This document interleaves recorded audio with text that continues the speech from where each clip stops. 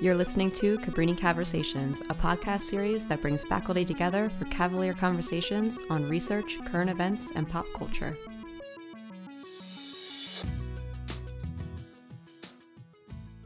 So, hi, Abel. It's great to welcome you to the Communication Center.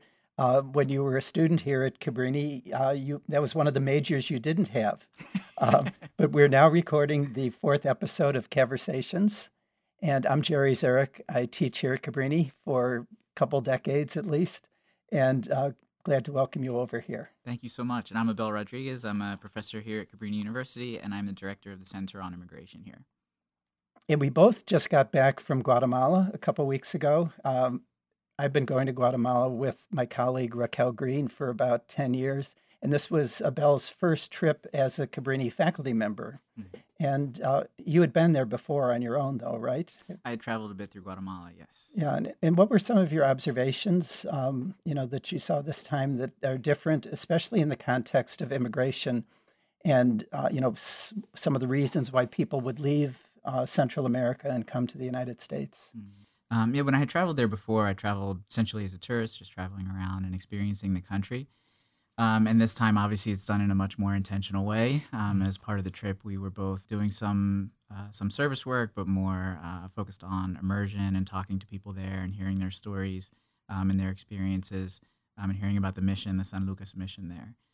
I observed firsthand some of what I've observed traveling throughout Latin America and that I discuss in my classes, which is, some of the root causes and some of the things that cause people to some of the push factors that cause people to migrate, and we saw some of that. And so you can still see, being there, and we talked a bit about this, some of the adverse effects of going back throughout history, colonization in the region, and then U.S. influence and U.S. intervention in the region, and how that's led to some destabilization there, has led to some pretty deep inequality, which has led people to migrate to other parts of the world. And so I had the chance in some one-on-one conversations with people to talk to them about that and talk about some of the regions. My understanding is in San Lucas, there's a large proportion of people that are migrating, but there are some people that are leaving and are migrating, but that there are other places, obviously, in Guatemala where people are in large numbers, leaving their communities, and then, what's the impact, what are the effects of that on their home communities? Yeah, I think in teaching about immigration here at Cabrini, students are so surprised to learn the history of interference by the United States in so many of these Central American countries that has really destabilized these countries going back, 50, 75 years, even prescinding from the colonization, but just what we did with, overthrow of regimes in Central America. From what I've experienced, people have consistently been pretty conscious of U.S. involvement in their countries that's lacking here. And so in talking to people, I feel that generally they have a pretty good sense of how the U.S. is impacting and adversely impacting their countries, politically, how it has in the past, and how it's continuing to do that. Whereas I find that here that's not the case. And so when we discuss that, because I don't think you can talk about root causes of migration without talking about colonialism, neocolonialism, imperialism. And when we talk about that, and we talk about the U.S.'s role in Latin America, that's new for almost all of my students. They don't have a consciousness of that, whereas people outside of this country, I feel, for the most part, really do. Yeah, I mean, my students keep saying, why didn't we learn this in high school? Yeah, absolutely. And that's, pretty consistent. And I ask them, why didn't you? Right. Why do you think, right? And we have conversations about that. Why isn't this discussed in the curriculum? Why isn't it in the textbooks? And then I always, I don't have them actually read the book because, unfortunately, we just can't. We already have a lot that we have to cover. But I talk about James Lowen's Lies My Teacher Told Me, and talk about how history textbooks are written, and that essentially his thesis is that he looks at the 12 most popular history textbooks in the United States and says basically these are written in such a way that renders people passive, because you believe that the country is always working towards progress. So we don't need to be active because the country will just do that. It's automatically going to happen. And if something, if there is an injustice, there'll be some charismatic leader, somebody who's incredibly eloquent, who will rise up and ensure that that the injustice is stopped, like Martin Luther King, right? Ignoring the millions of people who were involved in the civil rights struggle, right?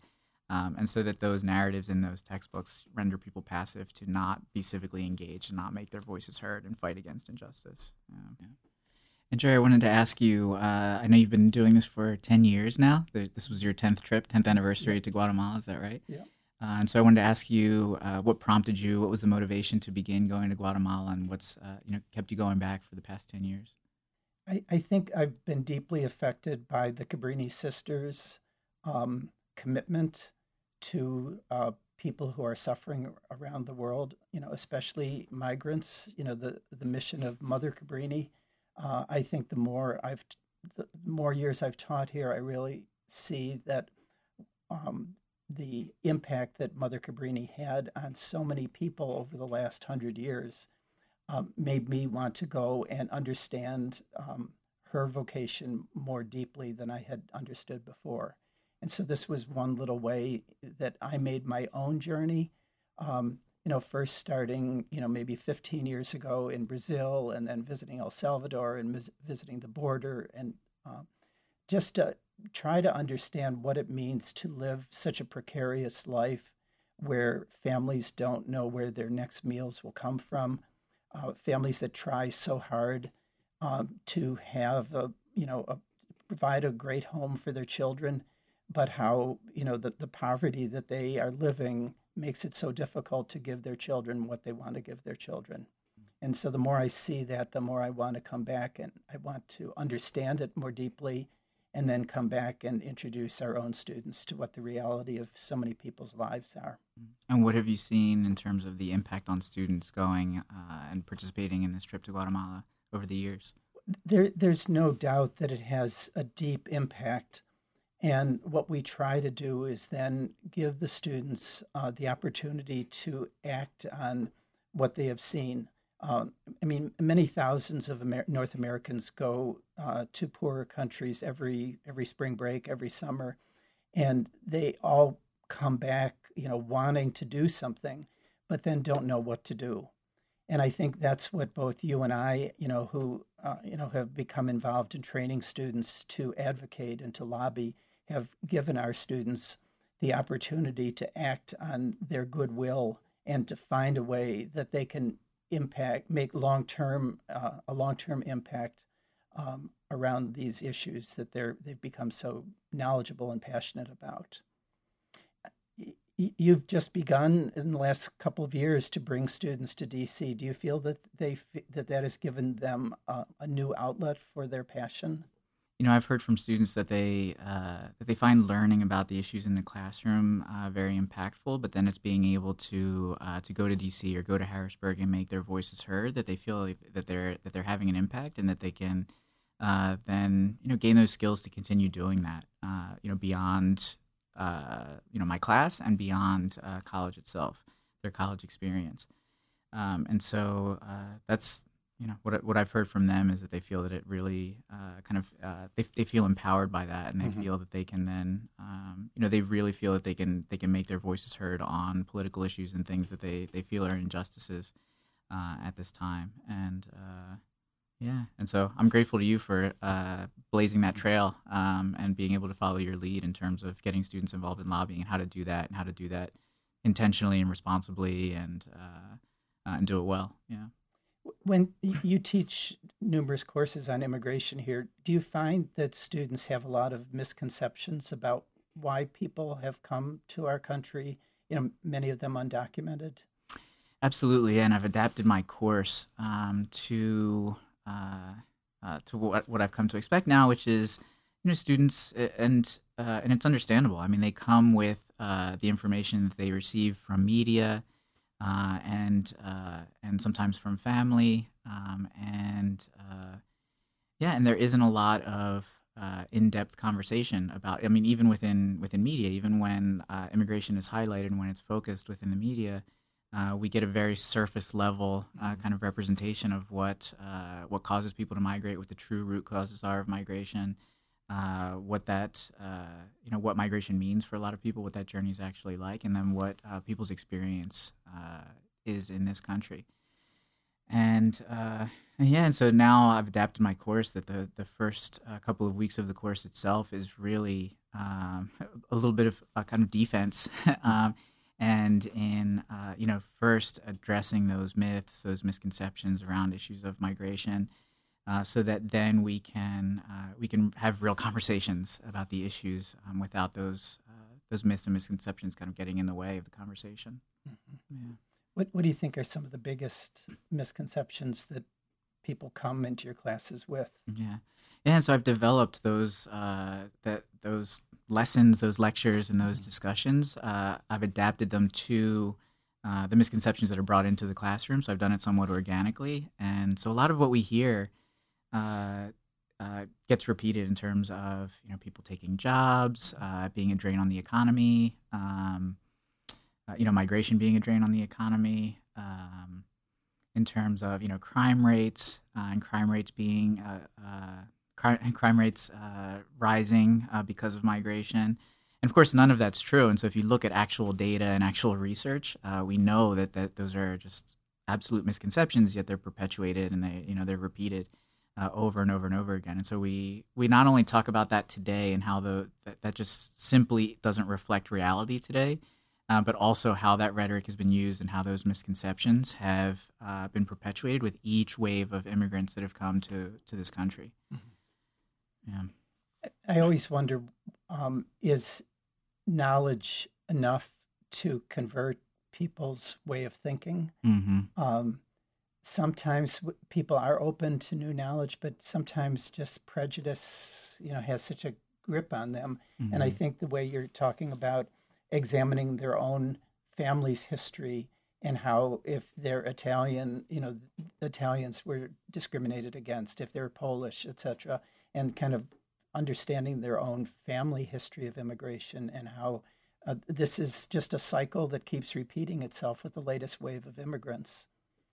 Yeah, and I'm curious how do you address, because I know you also do advocacy on immigration issues, and so how do you address that with students to get them thinking about the issues beyond, the kind of surface level, mm-hmm.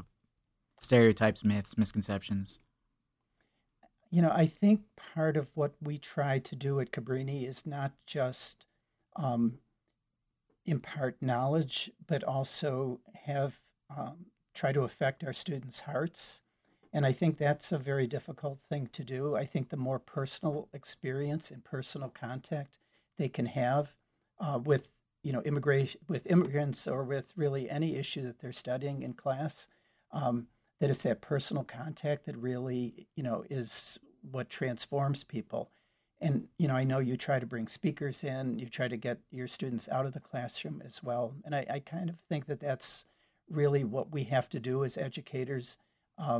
Merely showing the crime statistics are lower among immigrant populations may have some intellectual effect, but I don't know if it really changes people's ways of thinking. And I think that we're at a point in our nation where there's so much bombarding of the audiences with misinformation and propaganda and anti-immigrant rhetoric that it's very hard to convince people just with knowledge, just with facts and figures. Mm-hmm. Because on a daily basis, you come in contact with so many young people who are undocumented and you're trying to help them. I mean, I can't imagine what their lives are like. They've been successful, they've gone to college, many of them are in graduate school, and now they're in this I don't even know how to describe it, this never land of not knowing what their future is going to hold. I mean, can you tell me, how are these young people handling not knowing what their future is going to be? Mm-hmm. Can you tell us about that? So I want to be careful. Obviously, don't want to speak for undocumented folks, for DACA students.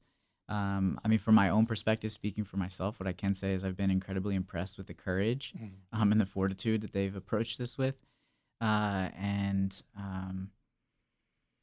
Just in the face of the unknown, with things being so so unstable, for instance, in terms of DACA politically, obviously it being rescinded, and then courts deciding there should be an injunction and that renewals should be accepted now, and then not knowing, what will happen when that's appealed, and just the DACA recipients, the dreamers that I've encountered, just being just incredibly impressed with their courage, and with the dreamers who are continuing to advocate and who are continuing to even engage in civil disobedience to continue to fight for this. I mean, it's just incredibly brave, and so yeah, and I mean, and then it's also disheartening to see the finger pointing that's happening politically.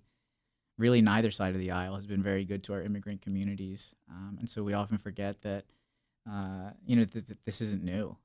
That under the Obama administration, there were mass deportations and family detention centers grew under the Obama administration, and then obviously now we see the vitriol and just the hateful rhetoric that we're seeing aimed at our immigrant communities.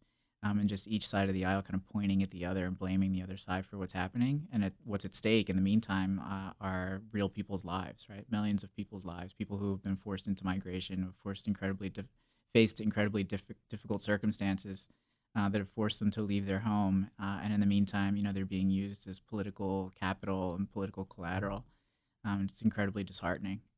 I don't know. Are you hopeful seeing where we are right now, knowing that nothing has happened in terms of there hasn't been any movement on the DREAM Act or something similar to the DREAM Act? How are you feeling about things? Are you feeling hopeful that something will come to pass? Or No, that'd be the last thing I would feel right now. I mean, at one point when Trump issued that demand that Congress solve the problem, by March, I said, okay, well, here's a deadline. Here's a real hard date that they have to meet. And then, nothing happened. Mm-hmm. And so now we're just in this, I have no idea who's going to make the next move. I mean, some Congress people from both sides, Republicans and Democrats, are meeting together and are trying to work something out. So that little bit is hopeful. But it seems that there's just so many, nativists in Congress who are just going to keep stalling the process, that I don't see how we're going to get through this impasse that we're at right now. I mean, I'd be willing at this point to, trade $20 billion for a wall in order to get beyond this impasse. Mm-hmm. But, even that didn't happen in the budget negotiations. Mm-hmm. Yeah. How do you feel? Yeah, I was asked the other day, somebody said, what do you think about that in terms of the compromises that might need to be made? And, for instance, the wall or increased ICE presence, would you personally be satisfied with that type of compromise in order for the DREAM Act or something like that? My response was, I think we should ask dreamers, right? Mm-hmm. I think we should ask them, are they satisfied with that compromise? And I think, well, again, I don't want to speak for them, but I know at least just from listening to some dreamers, they've said, don't do it, right? Mm-hmm. Don't, for my benefit, compromise in this way and, allow this negative impact on other people who may be in migration or will migrate. So like I said, I don't want to speak for them, but I haven't seen enough of people elevating dreamers' voices and whether they think it's a good compromise or not. So I see lots of pundits, I see the experts, talking about it and whether they feel it's, an acceptable compromise or not. But I think more needs to be done to really lift up their voices and ask them, right? Is this a good path forward or not? Do they want this? Because they're the ones directly affected, directly impacted. Do you feel in some ways that focusing on the dreamers is splitting the immigrant community, almost playing the dreamers off against their parents and other family members? Because it's a larger issue that our country has to figure out. Yeah, I've seen even well-intentioned people or people who consider themselves advocates for the immigrant community fall into that trap of that binary, the good immigrant, bad immigrant binary. You always see that there has to be, in the kind of dominant narrative, there has to be blame placed somewhere when we're talking about immigrants, which of course isn't necessary. We don't need to think of things in those terms, right? And that kind of false dichotomy of the good immigrants and the bad immigrants. And so I've actually heard Maria Sotomayor of PIC speak very beautifully about this. And she said, please stop blaming DACA recipients' parents. Like I said, even well-intentioned people doing that and saying, in order to kind of make DACA recipients more sympathetic, saying it's not their fault, it was the parents who brought them here. And it falls into that, good immigrant, bad immigrant. So here it's the parents, right? They're the ones that made the mistake and came here. And I've heard her speak beautifully about this and say, stop blaming the parents. They had their reasons for coming here too, and they're the parents of DACA recipients. DACA recipients love them, right? Stop blaming them for migration. Let's look at what are the actual causes of migration, right? What's actually forcing people to flee their homes? I wonder how. A few years ago we had great hopes for comprehensive immigration reform. And then, that failed in Congress. And it seems to have gone downhill so badly. I'm wondering at what point American voters are going to say, we do have issues here and we need to have some sort of a positive approach to have comprehensive immigration reform. How far away are we from the country realizing that, we have a broken immigration system, we don't have enough visas, immigrants are helpful to our country and to our economy. When is the dominant voice going to switch? I'm old, and I realize that my Social Security is dependent on more young people paying into the system. So I want young people to be paying taxes to support me in my retirement. Mm-hmm.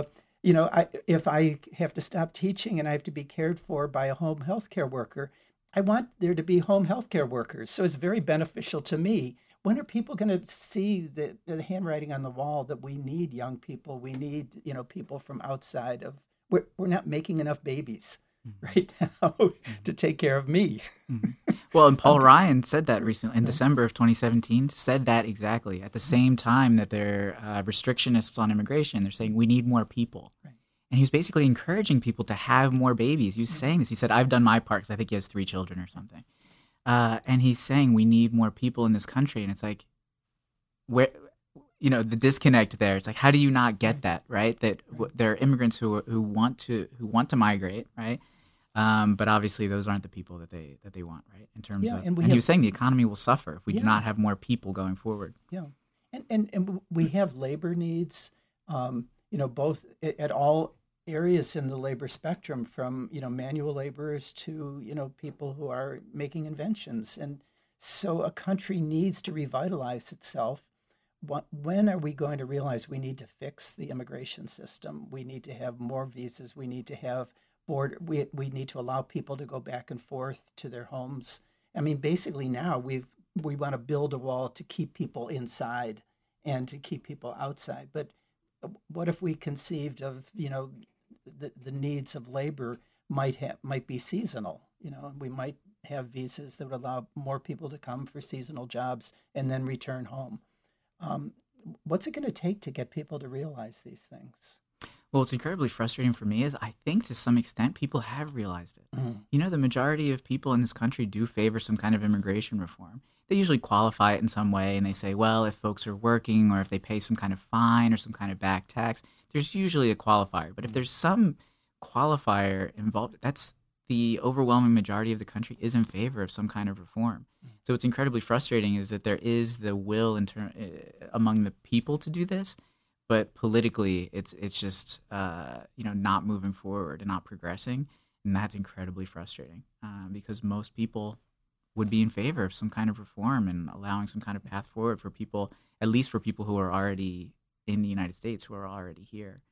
And you're right in terms of the visa system. I mean, when you talk with people, they say, well, but, how would that impact the country if the visa system were changed and more visas were given? And a lot of times people don't realize we have an incredible visa backlog right now that for some people it's 20 plus years that they're waiting in order for a visa to be available. These are folks who have qualifying relatives in the United States who are either permanent residents or U.S. citizens. Some have to wait over, like close to a quarter of a century in order to be reunited with their families. And what people don't realize is that backlog is devastating to some families and is incredibly long, But the people that are in that backlog, it's about 3.9 million people. It's about 1% of the population of the United States. And so it's absolutely feasible that we could either speed that up or essentially allow everyone to come to the front of the line, right? People love to talk about the line. Those 20-plus year lines could be shortened dramatically. It would be a matter of a few million people who would be impacted in a pretty profound way, positively, if the visa system were revamped and would not have this, detrimental impact that people think on the country in terms of numbers and people entering, at one time. Yeah. Is it? I understand that the majority of the population would like comprehensive immigration reform, but that it's not a salient, a strong enough issue in people's lives that rises to a level where people are putting pressure on politicians? Is that the problem? That yes, but it's maybe number 10 of the issues that I'm really worried about, and it's not a strong enough issue compared to minimum wage or whatever the dominant issues might be. Yeah. No, it's a good question. Yeah. Yeah. And I guess that's where our job maybe as educators is to help young people connect the issue to things that are very important in their own lives, like their own economic future and how immigration would be beneficial to them. And, I think that's why it's great to be teaching at Cabrini, that this is such an important issue here, that I hope that most of our students, when they graduate, understand the importance of this is a strength of America, and we need to keep building up this strength. So now that we're back from Guatemala, we're getting our students ready to go down to Washington to meet with our representatives. They keep asking, what is this visit going to be? And I say that this is really your first visit to Congress, and that to bring about reform, it can't be your last. And, I just say, is a once-a-week email out of the question for you? Could you continue to advocate on behalf of this issue, or, in some way, whether it's through social media, whether it's through letters, through writing to your local media, or especially writing to your congresspeople? And I think if we could develop the habit of advocacy, that we will then have made a huge step forward with their education. How do you feel about that? Do you make any recommendations of what you would like your students to continue to do after they finish your class or graduate? Absolutely. We talk about it that, they are taking an ECG course, and that part of that is research and advocacy. But the reason that that's built into our curriculum is because really we're hoping that prepares them for life. And so that, my course, obviously the content, we focus on immigration issues, but that my hope is that they will continue to use the skills that they gain in the class throughout the rest of their lives. And so in terms of, just getting engaged in issues, I tell them, I hope you continue to engage in immigration issues, but also with other issues. For most of my students, it's the first time that they've ever made a phone call to a legislator, that they've ever written a letter to a legislator. And for almost all of them, it's the first time that they've gone to D.C. or to Harrisburg to do some advocacy. And so I tell them, now you have those skills, I hope that you continue this on throughout your life, not only on immigration issues, but on other issues as well. And, make your voice heard. And, Yeah, and I'm tremendously inspired by this portion of our mission statement that talks about we want our students to become engaged citizens of the world. And I feel that that's what we're trying to do. This is not something that I think a lot of colleges focus their attention on. I think often, and I'm as guilty of this as anyone, in the past I would teach about the problems, but never then how to become engaged and to become an agent of change. And I think that I'm very, very proud that Cabrini, has that as part of our mission statement, to become engaged citizens of the world, and that by teaching them advocacy and lobbying and political engagement, that's a very important component, and that's something that I think we're both trying to do very much. Absolutely.